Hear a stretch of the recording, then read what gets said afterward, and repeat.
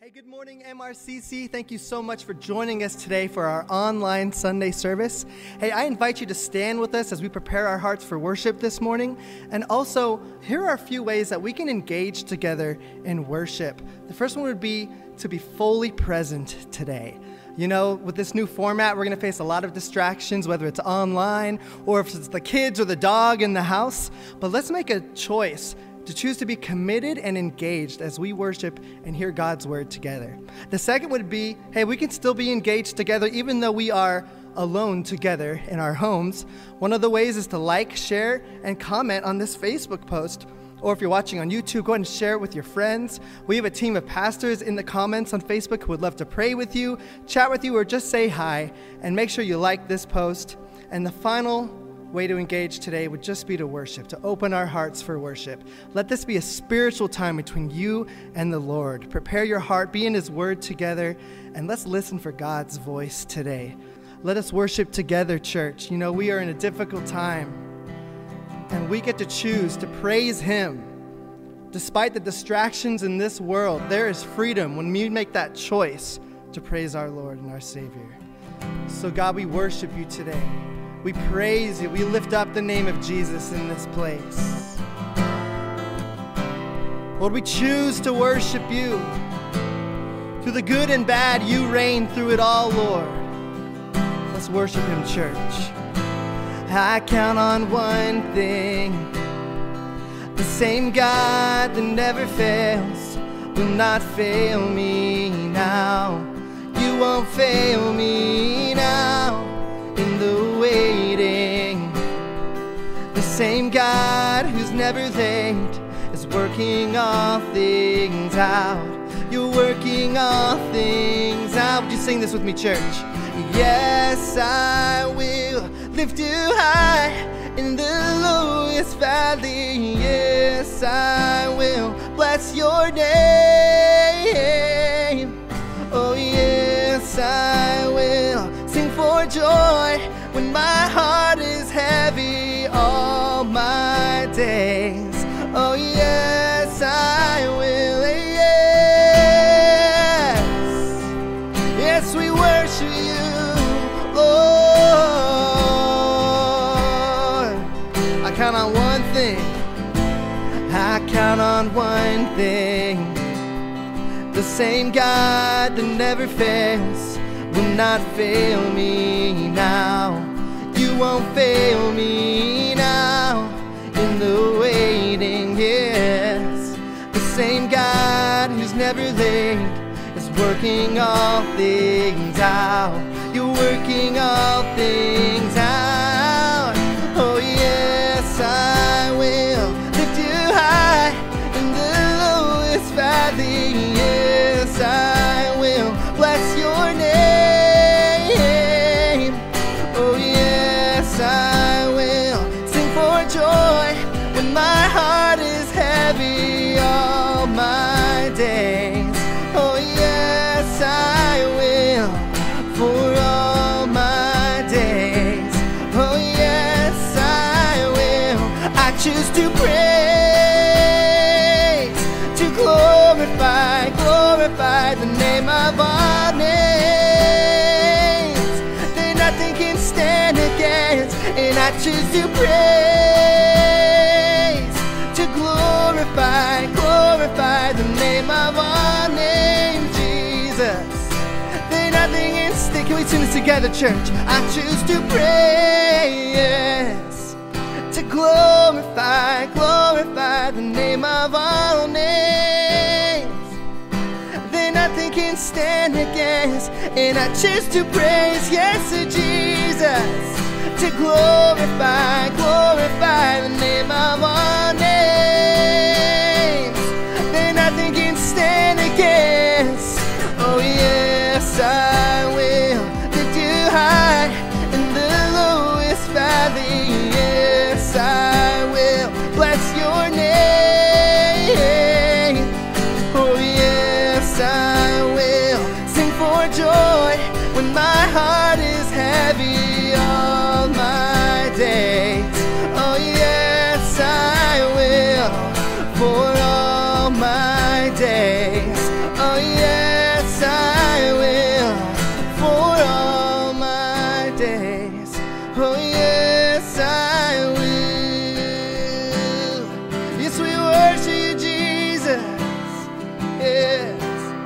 Yes, Lord.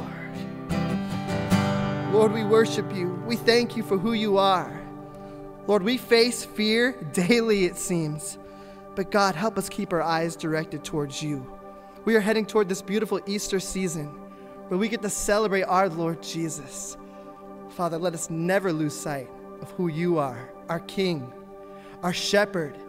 It was from your own words that said, I am the good shepherd, and the good shepherd lays down his life for the sheep.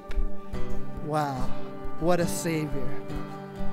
Church, can we worship our King for who he is? We remember the gospel story. The power of the gospel reigns forever.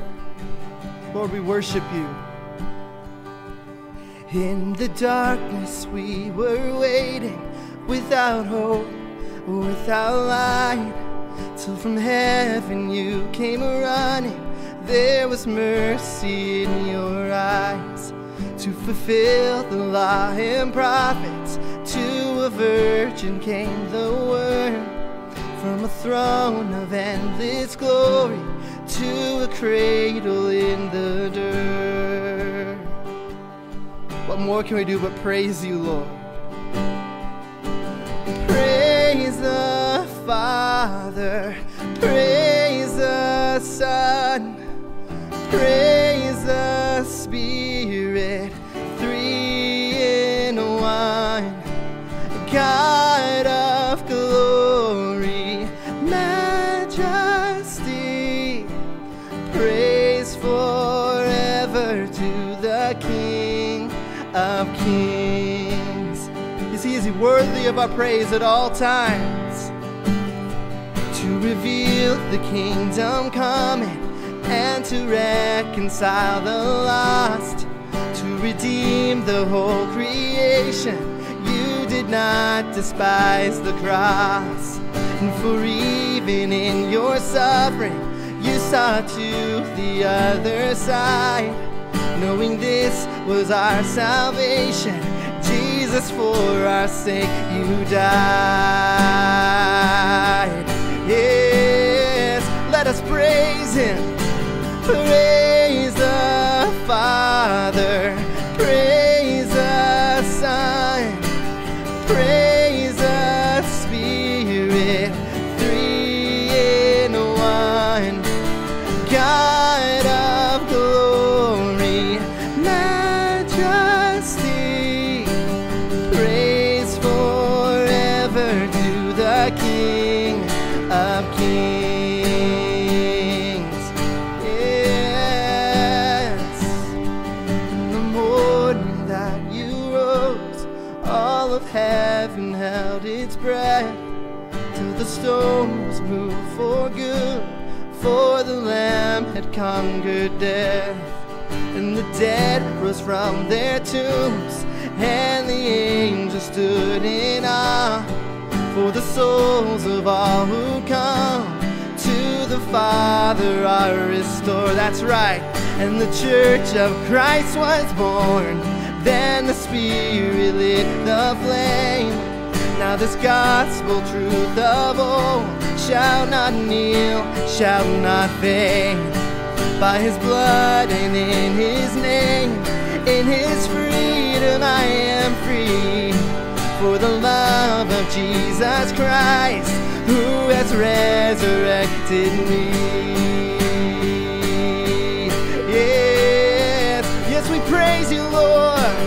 Praise the Father, praise the Son, praise the Spirit, three in one.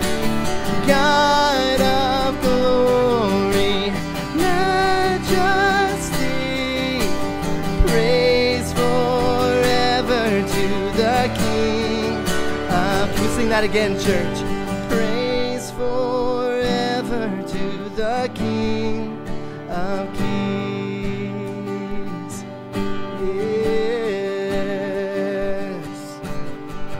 Yes. See, church, the simple truth is he is so worthy of our praise. His love is so powerful. He is so just and faithful. That what more can we offer but our hearts, but this worship? Lord, we declare who you are in our homes. We declare who you are in our lives, in our families, God.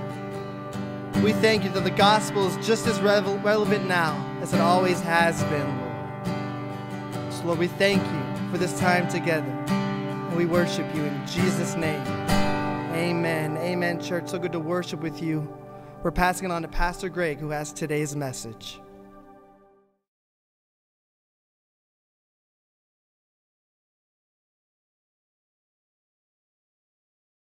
Hey, good morning, everybody. It's great to be with you on this third Sunday of online services. I hope you're doing all right. I hope your morning's off to a good start. It's kind of weird, isn't it? We're all sort of discovering a new experience together. I can't tell you how many people I talked to this week who said, Pastor Greg, I was watching in my PJs. I was sort of half tempted to show up in my PJs this morning, but that probably wouldn't be good for anybody. It is great to see you. Looking forward to sharing the Lord's Word with you this morning. If you have your Bible, grab it, open it to Exodus chapter 16 and Luke chapter 12, and let's spend a little time together in God's Word. Before you know it, we're going to be back together again. I'm looking forward to that. I did come across something pretty funny, though, this week. Maybe you know who Ben Roethlisberger is, the quarterback for the Pittsburgh Steelers, Super Bowl winner, big star. Ben evidently had some early exposure to the coronavirus, and so he quarantined himself a couple of weeks ago, and nobody heard anything from him for a while, and then we found out a couple of days ago he popped up on social media looking like this. And so maybe I can encourage you to get out, go for a walk, make sure that doesn't happen to you while you're down for these couple of weeks. Exodus chapter 16, Luke chapter 12, and let me begin by asking you this morning, church, who is it that you trust? If you had to make a list of people that you trust deeply, who would be on that list? The kind of people that maybe you would trust your kids with in an emergency, or that you would trust to care for your family in a crisis. Who are the people that you trust? My wife will sometimes ask me if somebody that I met or somebody that I've come to know a little bit is what I call a foxhole guy. That's my phrase. Somebody that I know won't panic under pressure. Somebody that I know can be steady in a crisis. When I was in the service, we would talk about foxhole guys. Who do you want in your foxhole? Because you know you can trust them. You know you can rely on them. Who are your foxhole people? Who are those that you trust deeply? You know, when I ask that question, I'm reminded that there are some of us who have people that we actually would look to and trust more than we trust God.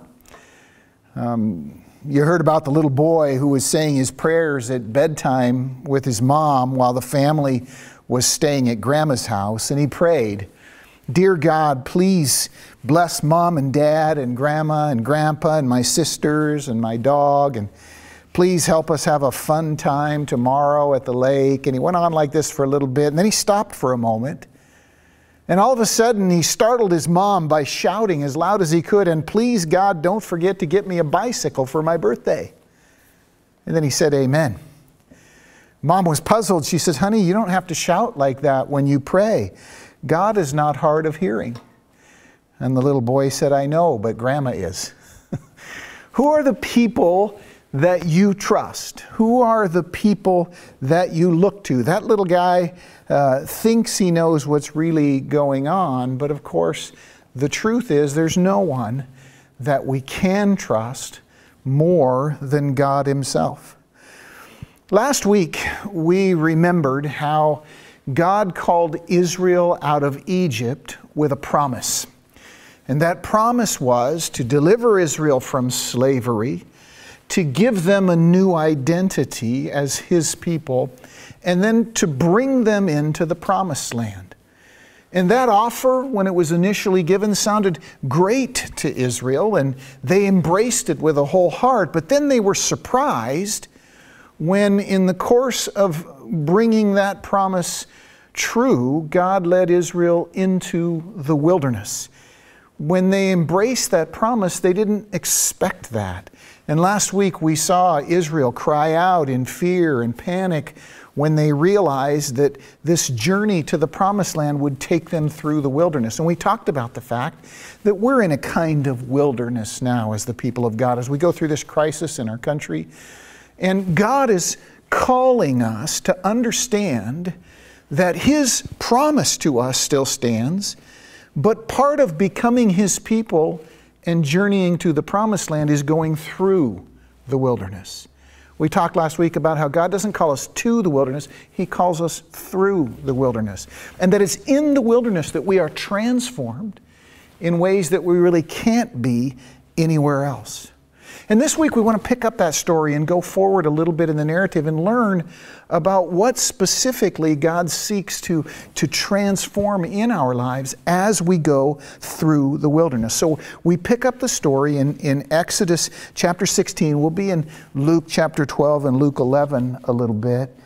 But we pick the story up in chapter 16 where God, like a good father, takes His sons and daughters to the next level, which is learning how to trust Him one day at a time. Exodus chapter 16. Last week we read verses 1 to 3, and we heard Israel cry out in fear, finding themselves in the wilderness, and they said, "You have brought us into this desert to starve." Of course, that was a false accusation. God had not brought them to the desert. He was bringing them through it. In verse 4, we begin to hear God's response. In verse 4, the Bible says that God, hearing Israel's fear, said to them, "Then the Lord said to Moses, I will rain down bread from heaven for you." I'm going to provide for you here in the wilderness. I'm going to do it supernaturally. I will rain down bread from heaven for you. The people are to go out each day and gather enough for that day.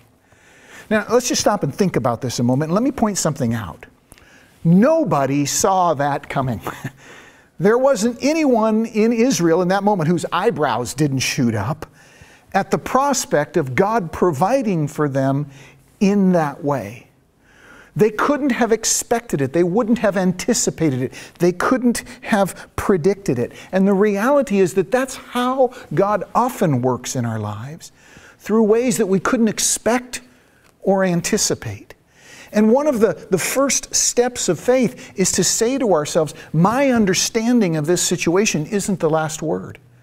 Because God intervenes in ways that we couldn't have expected. What you and I have known of Him in the past isn't all there is. In the wilderness, He will meet us in ways we couldn't have predicted or anticipated. And part of what's happening here is God is teaching the people to trust and expect that.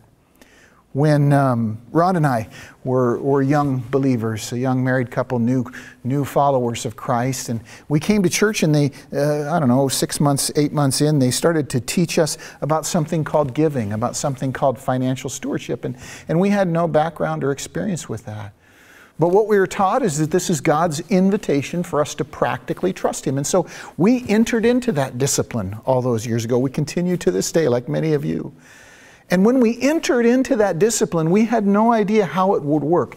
How could we give away some of what little we had and end up at the end in a better position? But that's exactly what God did. That's exactly what happens. Many of us can testify to that. And this is a moment like that. God is inviting us to trust Him, knowing that He will meet us even in ways we can't anticipate or expect. It's kind of like that moment in The Matrix when Lawrence Fishburne says, "Open your mind, Neo." God's doing something like that in this moment with Israel. And the second half of verse 4 goes on to tell us that the people are to go out each day, now hear this, and gather enough for that day. That's a very specific and important instruction. You can hear the emphasis. And we might ask ourselves, why is that emphasis there? It's because, church, understand this. God isn't just trying to get things done in the wilderness. He's raising sons and daughters. Take that in for a moment. In the wilderness, He's not just trying to get through the business of moving Israel from point A to point B. In the wilderness, He intends to transform them into His people, a nation that would be blessed and that would be a blessing to the world around them. That's His goal. That's His purpose. Not just to get them through the wilderness, but to transform them in the wilderness to make them his people. There's an old story that I love about two corn farmers in Iowa. I think I may have shared it before, but the short version goes like this. There were two farmers, they had adjacent farms, and they both had sons they were raising. And the one farmer would often give his son time off to attend school functions, to participate in sports, to be involved around town. But the other farmer wouldn't allow his son very many opportunities to do the same. And the first father would often give the second farmer a hard time, and he would say, hey, my farm's the same size as yours. We both raise corn the same, sell it in the same places. He said, I know that you don't have to demand that much of your son. Why don't you give him more freedom? Why don't you give him more away time from work? You don't need to ask that much of him in order to raise corn. And the second farmer says, you misunderstand. I'm not raising corn, I'm raising sons. And something like that is what God is doing with Israel in the wilderness. He says, I want you to only gather enough manna for one day at a time. And he goes on in verse 4 to tell Moses, to explain to Moses, in this way I will test them and see whether they follow my instructions. You know, here's the reality. Good parents test their kids sometimes. Not to fail them, but to advance them, to graduate them, to build their confidence, to prepare them for the future. That's a key part of parenting. It's a key part of coaching. It's a key part of teaching. I remember when I was first learning to play soccer seriously, and they had us do all these silly little exercises where we would jump around the ball in circles and touch the ball with different parts of our feet and roll around on the ground with the ball at our knees. And I remember thinking, this is dumb. But it was much later that I understood that it wasn't dumb. It was causing me to become aware of my feet. Most of us don't grow up aware of our feet, at least not in the intense way that's required when you're playing soccer. But once you become aware of your feet, you become capable of a lot of things that you weren't when you weren't aware of them. In the same way, God seeks to make you and me aware of His living presence in our lives. And many of His commandments have to do with this, becoming aware of Him. This giving of manna comes from that same agenda. I remember reading a study done at Western Washington University in October of 2009. It was a study of awareness. And what the students did was they had a member of the class who had a clown suit and a unicycle. And they asked him to go to a Central City Park, a plaza where people were constantly passing back and forth. And they had him ride, this guy dressed in a clown costume, ride the unicycle continuously around the plaza. And they would watch when students walked through the plaza who were on their cell phones. And what they would do is after the student crossed the plaza, they would approach him and ask, hey, did you notice the clown on the unicycle? And what they discovered was amazing. 2/3 of the students who were paying attention to their phone were completely oblivious to the fact that a clown on a unicycle was near them. They were unaware of it because of their level of distraction. In the same way, we tend to get distracted so that we lose our awareness of God. And when you're aware someone is watching, it causes you to behave according to your best self. God wants to do that with Israel in the wilderness. And so He offers to provide for them, but He does it in such a way that their attention is constantly recaptured, reoriented towards Him. You know, we might expect Israel, kind of as an aside in this moment, we might expect Israel to have no doubts. After all, they'd seen the plagues and the whole Red Sea parting and Pharaoh's army defeated, miracle after miracle. But the truth about human nature is that experiencing those things didn't move them beyond their fear. They just moved on to the next fear, which is fear of starving in the wilderness. God knows that that's human nature. And what He seeks to do is to build faith in Him personally that overcomes that part of our human nature. You know, the truth is that God could have just dropped wagons full of enough bread for the whole trip. But then Israel would not have learned to seek His face.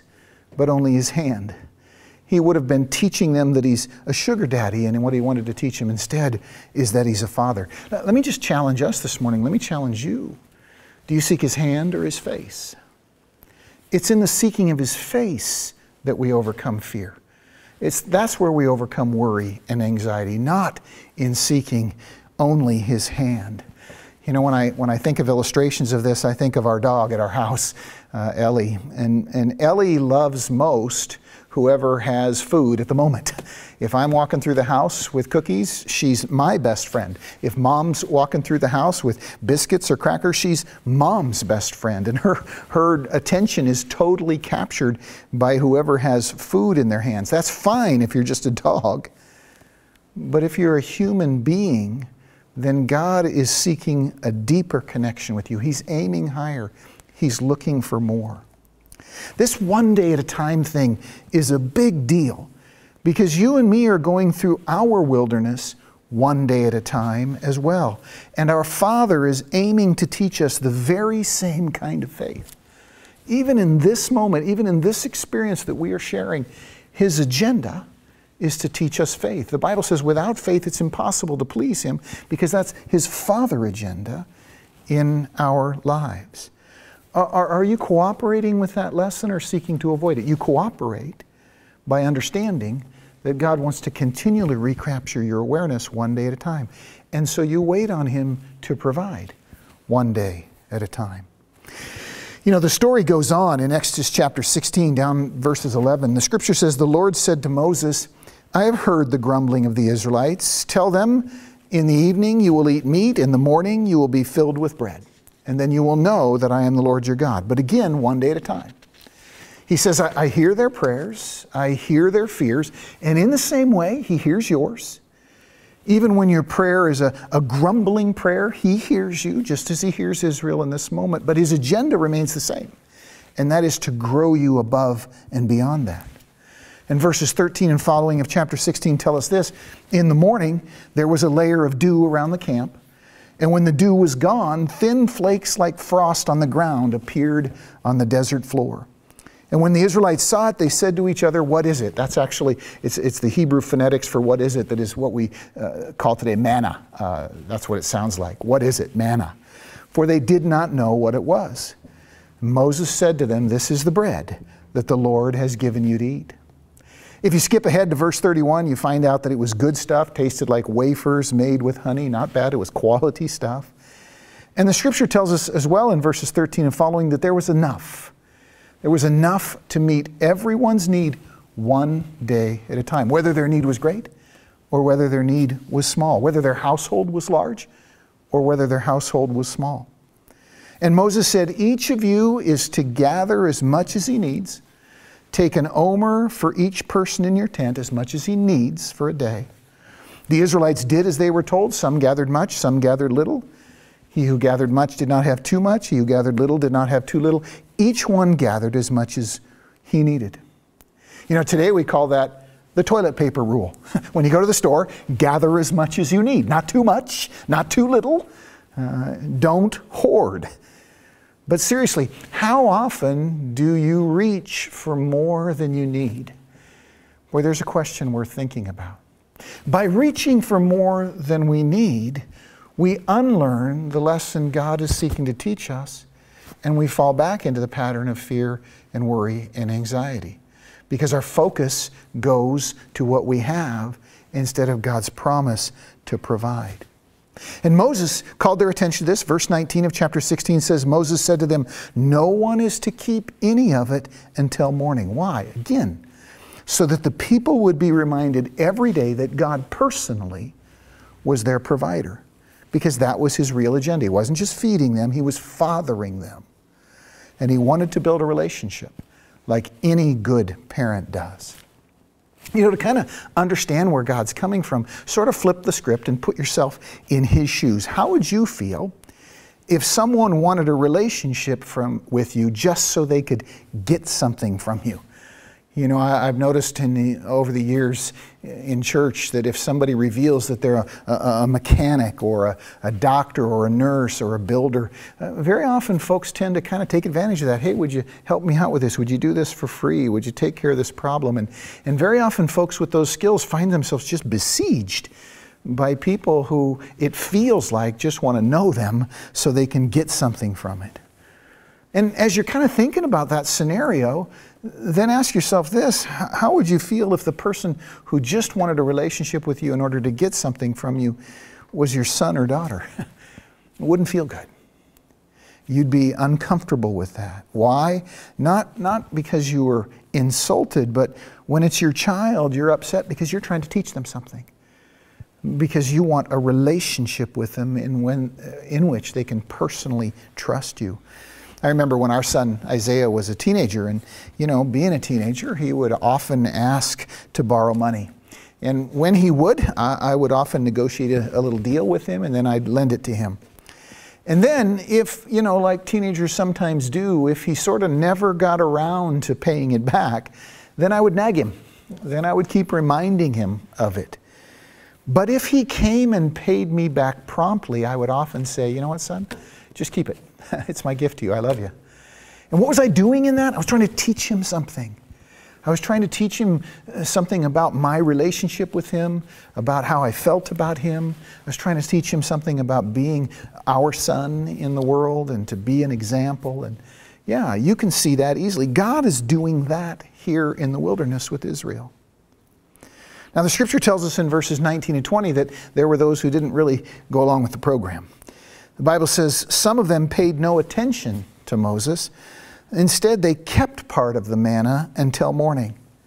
But what did they discover? When they got up the next morning, it was full of maggots and began to smell. And so the scripture says Moses was angry with them. Now stop for a moment. Why do you think they gathered more? The truth is everybody would have been tempted to do that. They knew tomorrow was coming. And there was this temptation to control tomorrow. That temptation is still there. We still wrestle with that. In an effort to control tomorrow, some of the Israelites disobeyed God. They tried to control tomorrow by having more of what He had given today. We do it by trying to have more money than we really need, by trying to manage our reputation, control how people perceive us. We do it by trying to make other people do what we want them to do. There's a million ways in which we can find ourselves tempted to disobey God because we're trying to control tomorrow.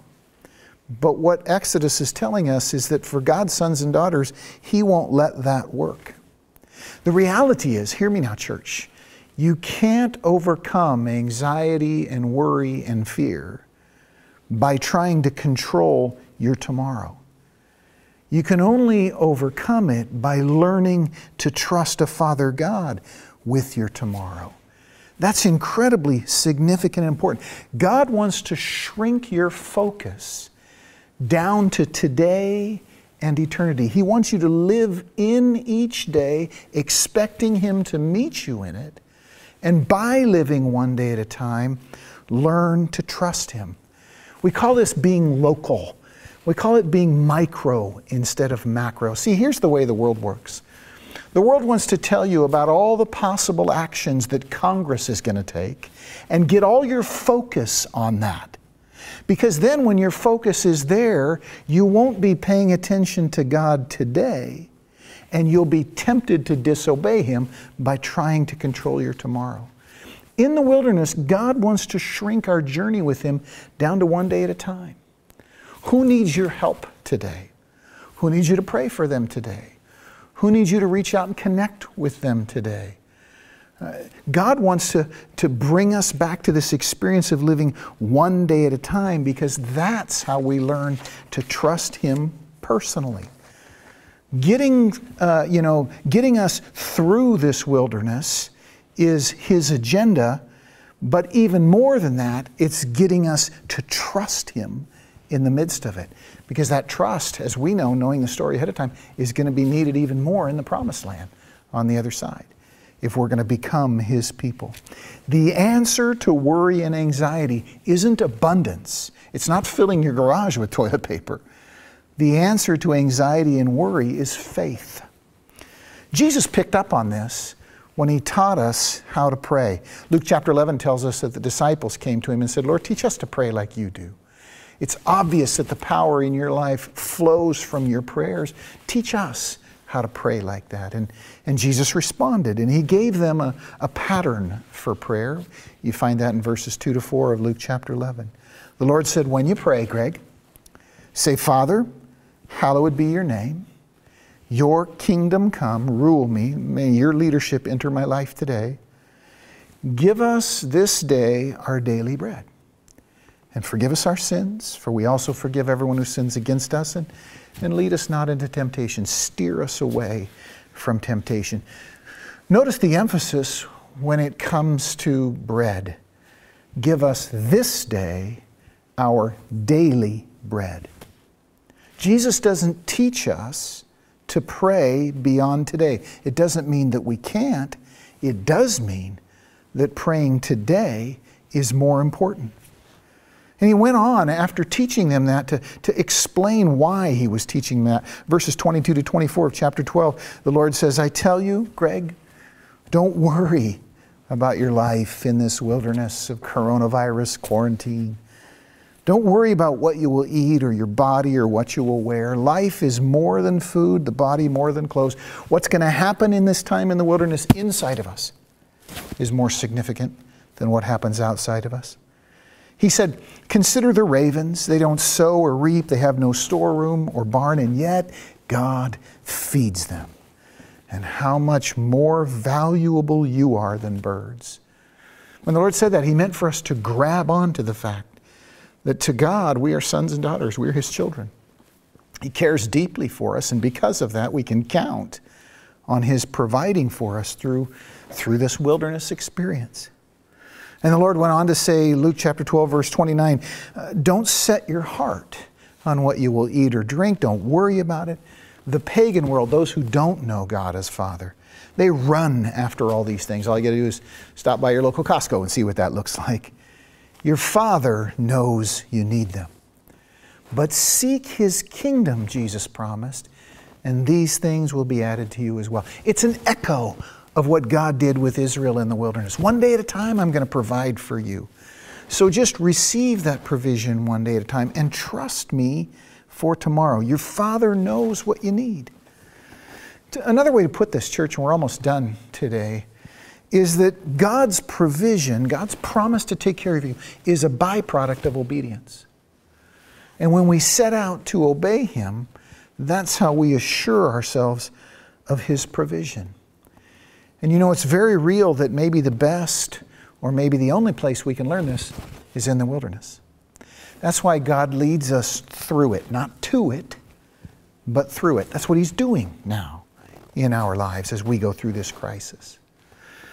I love the story that James Lovell tells. He was a U.S. Navy pilot, a decorated pilot, who later became an astronaut and participated in 2 Apollo missions to the moon. He's the character played by Tom Hanks in the movie Apollo 13. Maybe you remember that. But he tells a story from his time as a combat pilot during the Korean War. He was returning from a mission. It was dark. It was a moonless, cloudy night, and he was trying to find his aircraft carrier. Enemy radio jamming had left him unable to contact the ship or to locate it so that he could land. So pitch black over the ocean. He was lost in the air at sea. And as he got lower and lower and on fuel, he began to think that he was going to have to ditch. And things just kept getting worse. Due to some damage from flying his mission, all the electrical displays in his cockpit suddenly shorted out and plunged him into total darkness in his airplane. His first thought was, what am I going to do now? But he said what happened right after that he will never forget. He says, it was so dark in the cockpit that I literally couldn't see my hand in front of my face. But because it became so dark, he said he was able for the first time to notice the faint trail of phosphorescent algae in the ocean below. It's the trail stirred up by his ship as it passed through the ocean. And the phosphorescence became visible only because of the darkness that he found himself in. As a consequence, he was able to follow that trail of algae and land safely on his airplane, or on his ship. He said afterwards that the truth is he could never have seen the algae if the cockpit hadn't gone dark. In the same way, in this time of trial, God seeks to teach us something that is best learned here. It's a preparation for the future. It's the way to overcome anxiety and worry. It's what He's doing in your life. In the wilderness, we learn stuff we just can't learn elsewhere, which is why God leads us through it, not to it.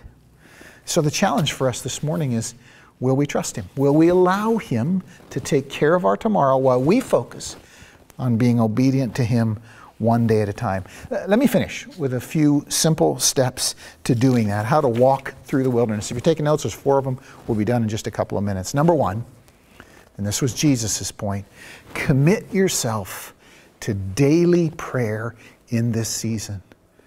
And I would challenge you, I would even get a little more specific. This is I, not the Lord, but I would challenge you to commit yourself to the Lord's Prayer out loud, daily, at the start of your day. That's what I do. That's my habit. It works tremendously. The way it works for me is I usually get up in the morning and go for a run. I love to run in the dark, in the early morning when nobody else is around. And I get to the end of my run and I get back to the porch and I just kind of sit there, and then I tip back and rest my head on the patio, and then I enter into my time of prayer. I start with the Lord's Prayer. You know, if somebody drove by and saw me there with my hands raised praying, they'd probably think I was crazy. But the truth is, that moment sets the tone for my whole day, and it is precious beyond measure to me. I wouldn't trade it for anything. God wants you to discover that kind of connection if you haven't already. And that happens in daily prayer. The Apostle Paul, writing to the Philippians in chapter 3, verse 17, said this, "Join with others in following my example, brothers, and take note of those who live according to the pattern we gave you." That word pattern refers to a habit of spiritual discipline. Let me invite you to begin every day in this wilderness journey and far beyond it, but to begin it with the Lord's Prayer out loud. Find your quiet place. Enter into daily prayer. This is how God will lift you above worry and fear and anxiety. The second thing, there's 4 things. The second thing is to be willing to take your tests. In verse 4, chapter 16 of Exodus, God said, "In this way I will test them." Remember, the purpose of a test isn't to flunk you, it's to graduate you. It's to prepare you, it's to move you on. Embrace this wilderness journey as a test in which you can learn obedience.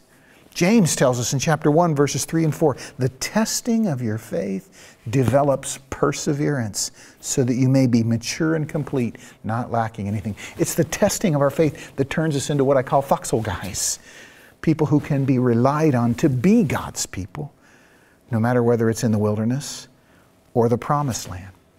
Athletes and soldiers and musicians talk about muscle memory. It's through the testing that muscle memory is built. God wants to build yours in this journey. So say to God, "Hey, I embrace your test in this season. I willingly enter into this. I'm going to trust you one day at a time." Third is trust God more than your understanding. Israel could never have anticipated that God was going to give them manna from the sky every morning. In the same way, in each of our lives, He works in ways we can't figure out, predict, or even anticipate ahead of time. And He does that on purpose because He wants our faith not to be in what He does, but in who He is.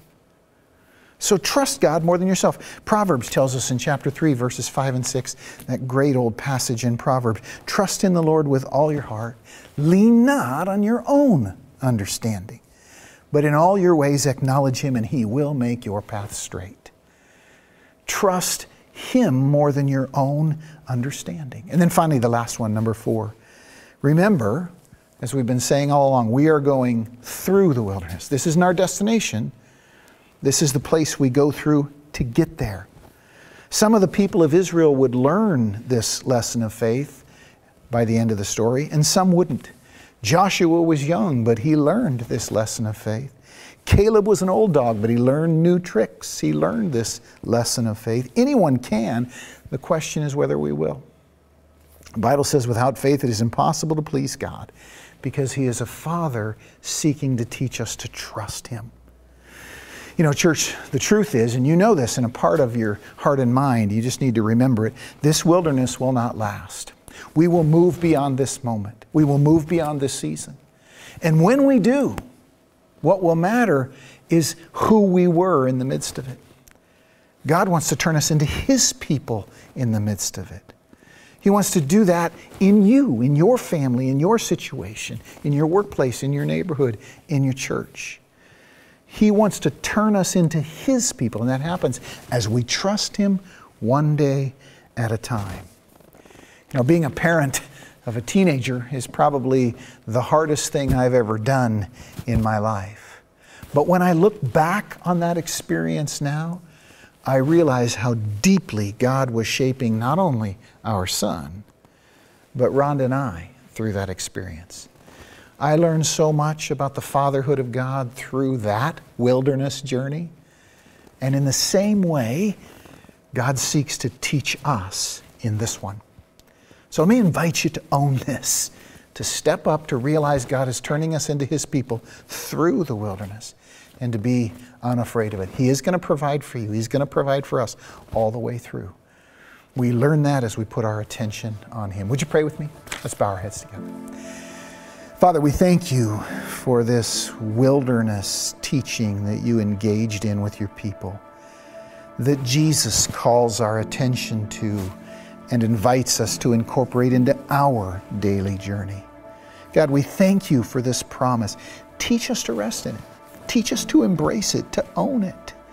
Not to try to figure out what's going to happen next week, next month, next year, or on the other side of the country, or what the government might do next. Lord, teach us to trust You one day at a time. And teach us, God, through that, to find the peace that passes understanding, that overcomes all anxiety. God, I ask Your blessing on every home, every person, every family hearing this right now. Help them to hear You, inviting them to know You more deeply than before, to know You as Father and as Provider. Bless us as we learn that. And now may the love of God the Father, the grace of the Lord Jesus Christ, and the fellowship of His Holy Spirit go with you one day at a time. We'll see you soon. Go with God. Tell someone you love them. Have a great afternoon.